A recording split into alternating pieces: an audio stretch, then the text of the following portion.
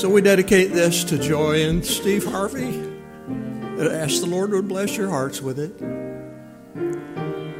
By faith I know my Lord is near, though I the distant thunder hear, despite the storm which drives the dust, and though he slay me yet I trust.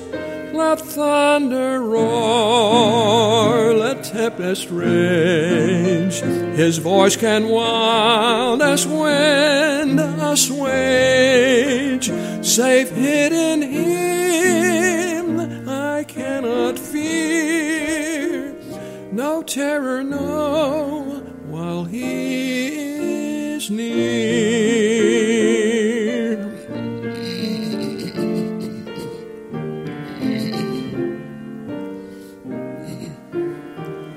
He is my friend, my soul doth say, and after night there comes the day when I shall understand his will, and he hath bid the storm be still. Let thunder roar, let tempest rage, his voice can wild as wind assuage. Safe hid in him I cannot fear, no terror, no, while he is near.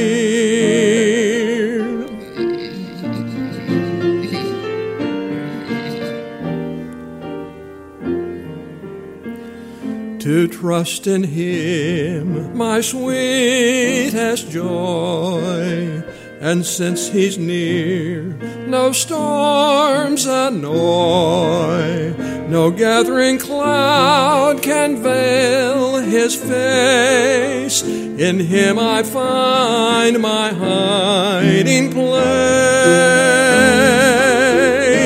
Let thunder roar, let tempest rage, his voice can wild as wind assuage.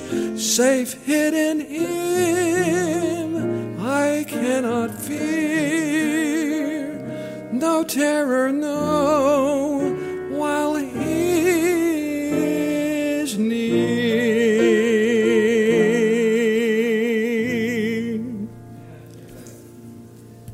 Pray for Pastor, he's not well, and Mrs. Spurbeck, Timothy, sick.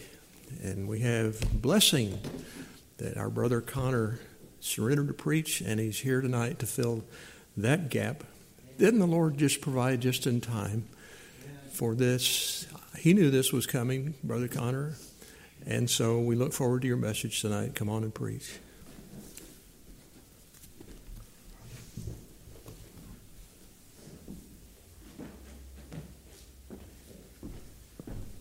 Good evening, everyone. I think Brother Hammond's worked hard to make me cry before coming up here. Just pray for Mrs. Joy Harvey. They're such sweet people, and it makes me sad to see them go through this, but the Lord has his reasons. Sorry. When I cry, I'm incapacitated, so but we'll work through it. But all right, so Pastor asked me to preach this afternoon. Told him I might have some Sunday school material to go through, so we'll go through Sunday school again this evening. Hope that's all right with you guys. So in teen class, we've been going through, just before Christmas, we were going through a series of lessons called the Transforming Power of Jesus Christ. And there's 6 lessons. We looked at the transformation of a lame man, transformation of the Philippian jailer, transformation of the maniac of Gadara, and the transformation of blind Bartimaeus, and the transformation of Naaman the leper, and the transformation of the dying thief on the cross. And I thought one of these would be a good one to go through for Sunday evening. It took a long time to decide which one. Read through a couple of them and decided to just settle for the first one, the transformation of the lame man. If you all could, turn your Bibles to Acts chapter 3. We'll look at verse 1. Acts chapter 3, verse 1. Also, sorry, Brother Co, I didn't get with you about anything for the boards, but it's fine. All right, so Acts chapter 3, verse number 1. Now Peter and John went up together into the temple at the hour of prayer, being the 9th hour. And a certain man lame from his mother's womb was carried, whom they laid daily at the gate of the temple, which is called Beautiful, to ask alms of them that entered into the temple. Who, seeing Peter and John about to go into the temple, asked an alms. And Peter, fastening his eyes upon him with John, said, "Look on us." And he gave heed unto them, expecting to receive something of them. Then Peter said, "Silver and gold have I none, but such as I have give I thee. In the name of Jesus Christ of Nazareth, rise up and walk." And he took him by the right hand and lifted him up, and immediately his feet and ankle bones received strength, and he, leaping up, stood, walked, and entered with them into the temple, walking and leaping and praising God. And all the people saw him walking and praising God, and they knew that it was he which sat at alms at Beautiful gate of the temple. And they were filled with wonder and amazement at that which had happened unto him. And as the lame man which was healed held Peter and John, all the people ran together unto them in the porch that is called Solomon's greatly wondering. All right, let's pray. Lord, I thank you for this day. Thank you that we could all be together this evening and worship you and sing hymns of praises to you. And Lord, we've got a multitude of people sick this evening. I pray that you'd heal them, help them recover quickly. We think of Mrs. Joy Harvey, Lord, and her family. Just comfort them, be with them, and pray for a miracle there. Lord, just be with me as I preach this evening. Just give me the words to say. I pray that this message would be a blessing for someone here this evening. In Jesus' name, amen. All right. So you see the transformation of the lame man in Acts 3. Now, there are endless products being produced around the world, and every inventor, every retail store, and every internet website, every infomercial, every corporation needs to make you believe that you cannot live without their product. One of the most successful ways to convince you to purchase a product is to use the before and after sales pitch. You got like hair loss, weight loss, dog training kits, fitness equipment, shampoo. If you do this for 3 months, your hair grows back. Use this shampoo and you'll have thick, luscious hair and whatever. I have before or after of meth on billboards. It's probably got the opposite effect, but hopefully. But I don't know, some people. But anywho, but I have good news for you. The Bible was not written by con man or sales pitches or whatever, Madison Avenue, but the transformation that occurs when Christ comes into your life is real and lasting. If you will make a commitment to read and obey the Word of God, you will be transformed from the inside out, and you can live a meaningful and successful life. 2 Corinthians 5:17 says, "Therefore, if any man be in Christ, he is a new creature. Old things are passed away. Behold, all things are become new." All through the Bible, we see instances of people being completely changed after an encounter with Jesus Christ. Today, we're just going to look at the transformation of the lame man. As we saw in the illustration, number one, this transformation happened because two men decided to pray. Acts 3, verse 1, "Now Peter and John went up together into the temple at the hour of prayer, being the 9th hour."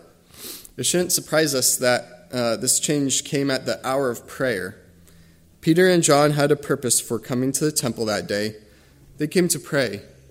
An hour had been set aside in the temple, scheduled for the express purpose of gathering the people to pray. If you want to be transformed, you cannot bypass prayer. If you want God to transform someone else, it must begin with prayer. There is no substitute for prayer, and it is a necessary ingredient in the recipe for a miracle. So prayer is, if you want to have a real right relationship with the Lord, you need to spend plenty of time in prayer. I heard a pastor recently say that the average Christian today spends an average of 7 minutes of prayer a week. That's pretty sobering. And no wonder our nation is in the state it is today, with so many people spending so little time in prayer. So, and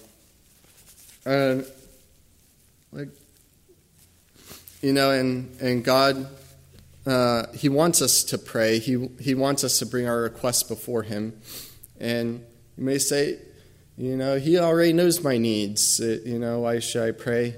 But I think about, so with our young 2-year-old, we have this thing coming up recently, and she can talk now. She's pretty talkative, but she's got this thing, whining, and what do you want? Use words.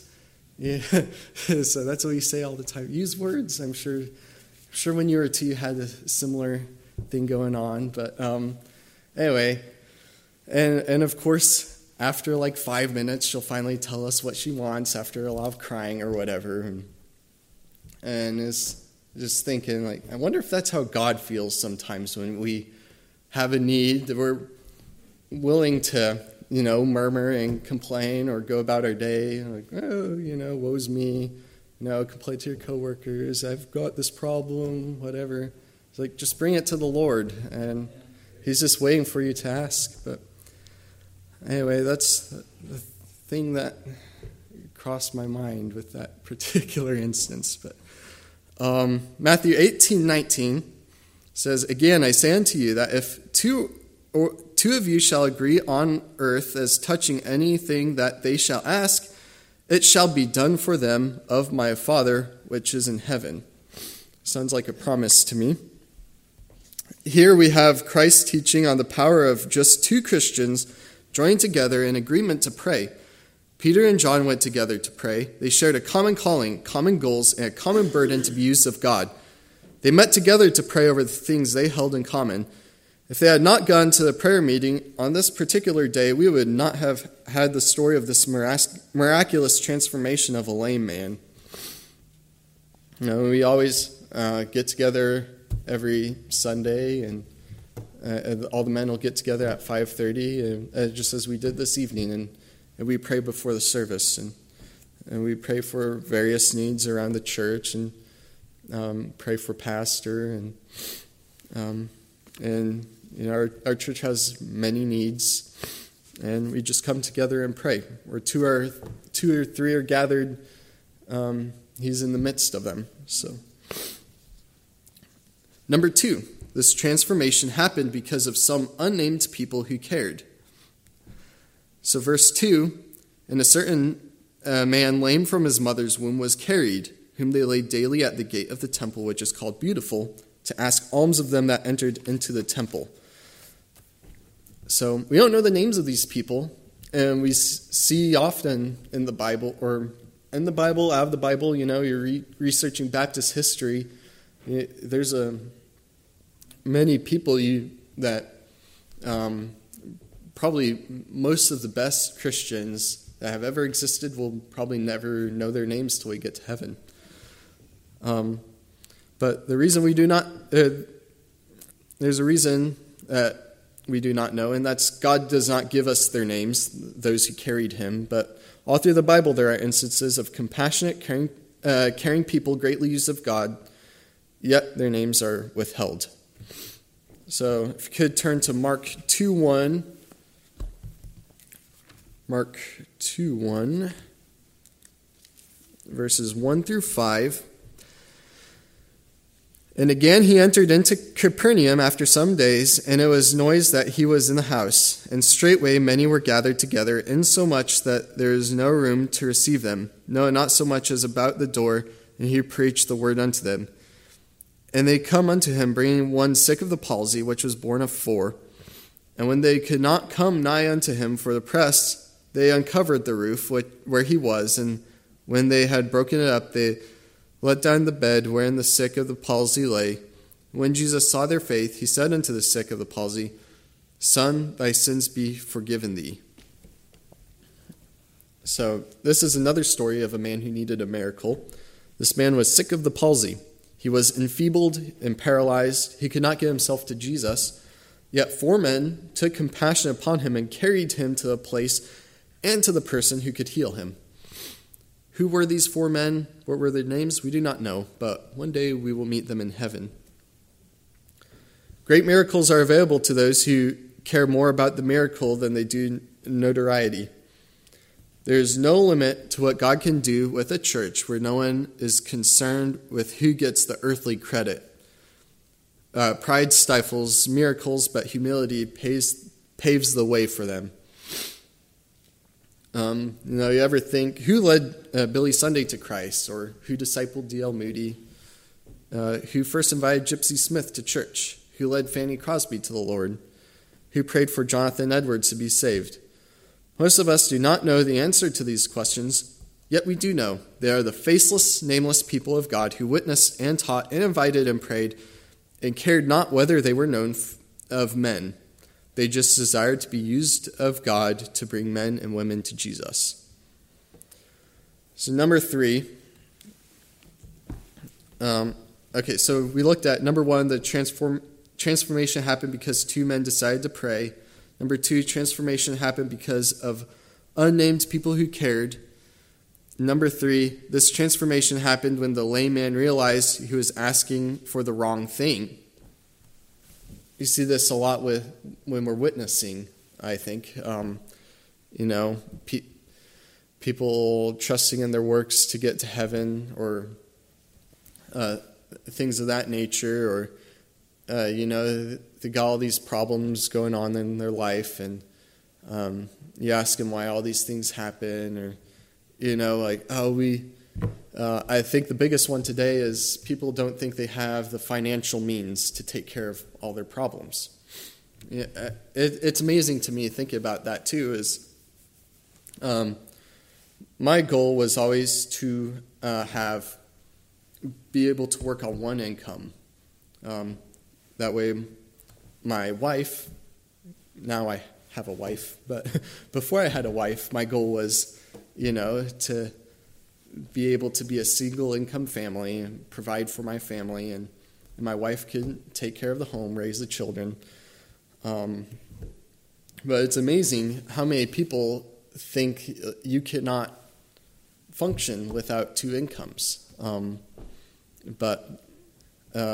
see, when you see their house or the material possessions they possess, you kind of understand why they're living that way. You realize that they're living more for the material things, and they want the big TV, the super nice cars. They don't even have to be super nice, but they're living up a little higher than they need to.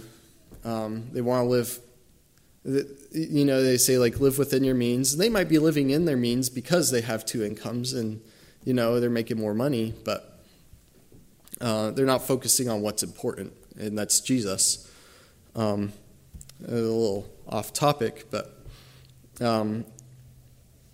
yeah, we see that the layman asked for the wrong thing. What is that wrong thing? Well, in verse 3, we see, who seeing Peter and John about to go into the temple, Peter and John about to go into the temple asked an alms, and Peter, fastening his eyes upon him with John, said, "Look on us." And he gave heed unto them, expecting to receive something of them. Then Peter said, "Silver and gold have I none, but such as I have I give thee. In the name of Jesus Christ of Nazareth, rise up and walk." So this man knew he had a problem. He knew he was lame, and he believed that the only way to bear his circumstances was to sit at the gate of the temple and beg. This lame man was asking for money when he should have been asking for a miracle. We live in a society that believes everything that is wrong with the world can be fixed with more money, and many politicians believe that the cure for all national woes is to raise taxes and throw more money at problems. Most see the leaves, but they do not see the root. They spend all their lives picking leaves when God tells us to take an axe to the root of the problem. And just as I was saying earlier, you have people think that they need more money, work two incomes, pay off their bills and whatever. But if you trust in the Lord, He'll provide all these things. But the layman thought that his problem was poverty, but no, poverty was the result of his problem.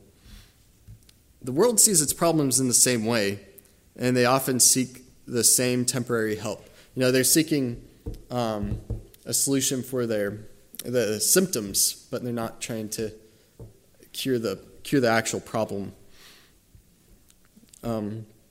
So, say you got depression. You're depressed. The world has a temporary solution for that, and it takes some medication. I actually don't even know any antidepressants, but I only have one antidepressant right here. So, amen. But the world's answer is medication. The world says, I'm lonely. Loneliness is your problem, and that's not a fun problem to have. And the world, you got social media. You can have friends from your own home, or what, I don't know. But add all your Facebook friends. You can message them whenever you want. They might message you, like your pictures, makes you feel better, gets that little dopamine high, But it's a temporary solution. Another problem, drug addiction, You got support groups, or, if they're like Alcoholics Anonymous, you get together with all these other people you don't know, talk about how addicted to alcohol you are, and things of that nature.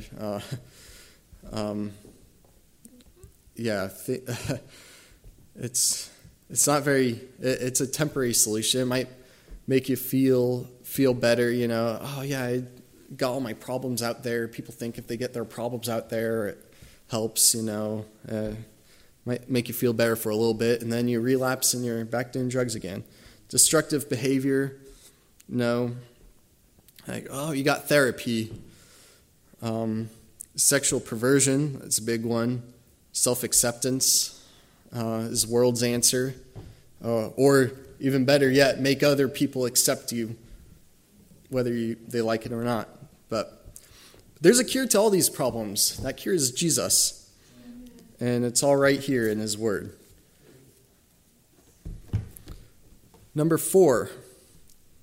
Before I move on, I thought earlier of... I was listening to a preacher who's talking about how before he got saved, he was smoking cigarettes, and when he got saved, he was smoking, and he realized, I need to quit this habit.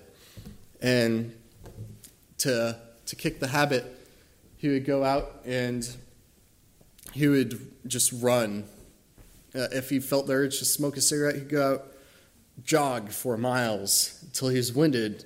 When you're winded, you don't want to smoke because you're breathing really heavy. So anyway, he did this for, I don't know how long, months maybe. If he felt like smoking a cigarette, he'd just go for a run. And then years later, I think he was probably already preaching at this time, there's an elderly lady who got saved at his church, and she'd been smoking her whole life, and she got saved, and she just kicked it to the curb. And he was like, "What'd you do?" And she's like, "Oh, well, I just asked for deliverance of my addiction." And he said, "Where were you all those years ago? You could have saved me from running so many miles." But so Jesus is a cure, and he relied on his own strength. And we could do that as saved people too, amen. But Jesus can provide our needs. We just have to go to him in prayer. Number 4, this transformation happened because of the power found in the name of Jesus. So if we look at verse 6 and 7, Peter said, "Silver and gold have I none, but such as I have I give thee. In the name of Jesus Christ of Nazareth, rise up and walk." And he took him by the right hand and lifted him up. Immediately his feet and ankle bones received strength. If you would go down to verse 16 real quick. His name through faith in his name hath made this man strong, whom ye see and know. Yea, the faith which is by him hath given him this perfect soundness in the presence of you all. If you look in Acts 4, 6 through 10 real quick. Got a lot of verses in here. Acts 4, 6 through 10. And Annas the high priest, and Caiaphas, and John, and Alexander, and as many as were on the kindred of the high priest were gathered together at Jerusalem. And when they had set them in the midst, they asked, "By what power or by what name have ye done this?" And Peter, filled with the Holy Ghost, said unto them, "Ye rulers of the people and elders of Israel, if we this day be examined of the good deed done to the impotent man, by what means he is made whole, be it known unto you all, and to all the people of Israel, that by the name of Jesus Christ of Nazareth, whom ye crucified, whom God raised from the dead, even by him doth this man stand here before you whole." So, and there's other verses too. Acts 4:12, "Neither is there salvation in any other, for there is none other name under heaven given among men, whereby we must be saved." None other name under heaven. John 1:12, "But as many as receive him, to them gave he power to become the sons of God, even to them that believe on his name." John 20:31, "But these are written that ye might believe that Jesus is the Christ, the Son of God, and that believing ye might have life through his name." There is power in the name of Jesus. As Christians, our mission is to point mankind to Jesus. We are blessed to do what we do in the power of his name. The Bible encourages us to pray in the name of Jesus, to preach in the name of Jesus, and witness in the power of his name, and to confront demonic attacks by calling out his name. Our job is to lift him up, and when we do so, Jesus promises to draw all men unto himself. John 12:32, Jesus answered and said, if I be lifted up from the earth, will draw all men unto me." Peter and John understood that they alone could offer that man no help, but that they could introduce him to the one who could. Spend your life pointing those around you to Jesus. Number 5, the transformation turned a pathetic beggar into a praising believer. So if we look at verse 8, "And he leaping up stood and walked and entered with them into the temple, walking and leaping and praising God. And all the people saw him walking and praising God." Psalm 37, 23 through 25, "The steps of a good man are ordered by the Lord, and he delighteth in his way. Though he fall, he shall not be utterly cast down, for the Lord upholdeth him with his hand. I have been young, and now am old. Yet have I not seen the righteous forsaken, nor his seed begging bread. So this is the before and after testimonial that draws men to Jesus. A true biblical conversion results in radical change in the life of a person. Here is a man who is trapped in a uselessness and self-pity, but Jesus Christ gave him worth and purpose. Now he has a story to tell, he has a cause to live for, and it's still reaping rewards today as it's recorded eternally in God's word. Psalm 40, 1-3 says, I waited patiently for the Lord, and he inclined unto me, and heard my cry. He brought me up also out of an horrible pit, out of the miry clay, and set my feet upon a rock, and established my goings. And he hath put a new song in my mouth, and even praise unto our God.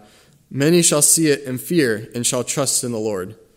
This leads us to number 6. This transformation brought others to Jesus. So verses 9-11, and all the people saw him walking and praising God, and they knew that it was he which sat at alms at the beautiful gate of the temple, and they were filled with wonder and amazement at that which had happened unto him. And as the lame man which was healed held Peter and John, all the people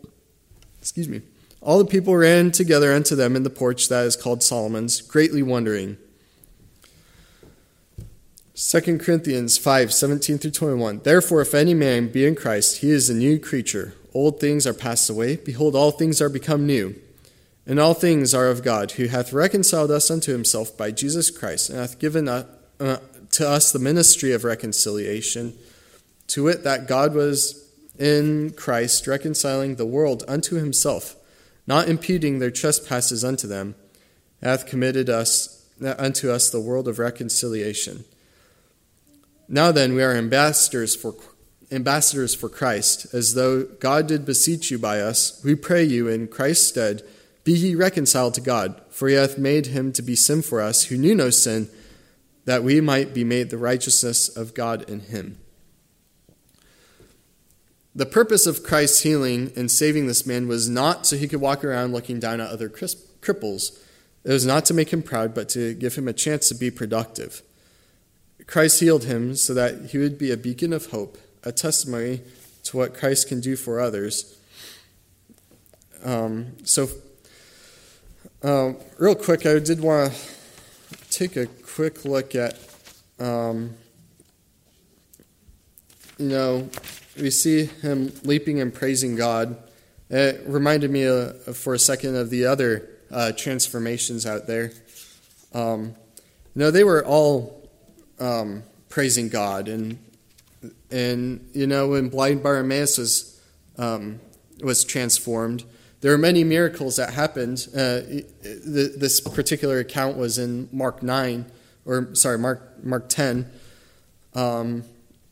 And we don't know how Bartimaeus heard about Jesus, but he was eager. He didn't miss his chance to see Jesus, and he said, "Son of David, have mercy on me." And he could have heard it from, there's a list here of miracles. He could have heard it from the restored demonic in Mark 1, healed leper in Mark 1, Simon Peter's mother-in-law was healed in Mark 1, he healed a paralyzed man in Mark 2, a man with a withered hand in Mark 3, there's the maniac of Gadara in Mark chapter 5, Jairus and his resurrected daughter in Mark 5, or the woman with physical infirmity of 12 years with the issue of blood, the feeding of the 5,000, the Greek woman whose daughter was delivered from demonic possession, deaf and dumb man who was healed near the coast of Decapolis, the 4,000, feeding of the 4,000, and another blind man was healed in Mark 8, or the lunatic's son in Mark chapter 9. But we know that many of those people, they could not hold it in. With Christ transforming them in such a way, they had to go and tell others. And blind Bartimaeus could have heard from Jesus from any of these instances or any other instances that happened before it. But when we got saved, I think there's a joy that we felt that maybe has faded away. And we need to tell others in that same kind of enthusiastic vigor that this man was feeling when he got up and walked. The transformation for us, even as church-going people, as children who grew up in church, transformation is not any less miraculous. For young people who have been reared in Christian homes and in good churches, the transformation will be much more inward than outward. You may not have the testimony of the drug addict or the drunk or former gang member. Those are some powerful testimonies, but your transformation is just as real. Church kids need to get saved. They need to be healed from their selfishness, self-righteousness, their lust, their covetousness, their envy and jealousy, their anger and wrath and rebellion and unthankfulness, and their unkindness and bitterness and negativity. I think we all, growing up in church and everything, we all have all these problems at some point in time. And nobody is above that, and your children aren't above that. And one thing, growing up in church, getting saved at a young age and everything, it's like, oh man, I don't have that cool, I was delivered from drugs or, those are powerful testimonies, but your transformation is just as real. And I think that in many cases, it can be difficult for children to stay in church and stay faithful to the Lord, and a lot of that falls on the parents, and parents just beware. Growing up in church and being a kid who grew up in church, I know that it's very easy to hide. It can be a two-faced Christian. You act one way in church, but not the same at home.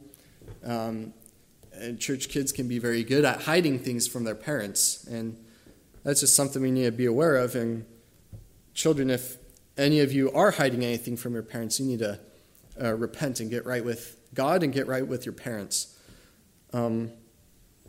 Deliverance from these sins is a greater miracle than deliverance from booze, drugs, or criminal activity. These people who are delivered from these obviously sinful vices, they know they have a need. Even if they don't want to admit it, they do know. And if they do want to admit it, and they're, oftentimes their heart is great, they just need someone to go to them and share the gospel with them. But what is your before and after story? Do you even have one? Are you saved today? And if you do have one, is it pointing others to Jesus? You got to preach the gospel in season and out of season.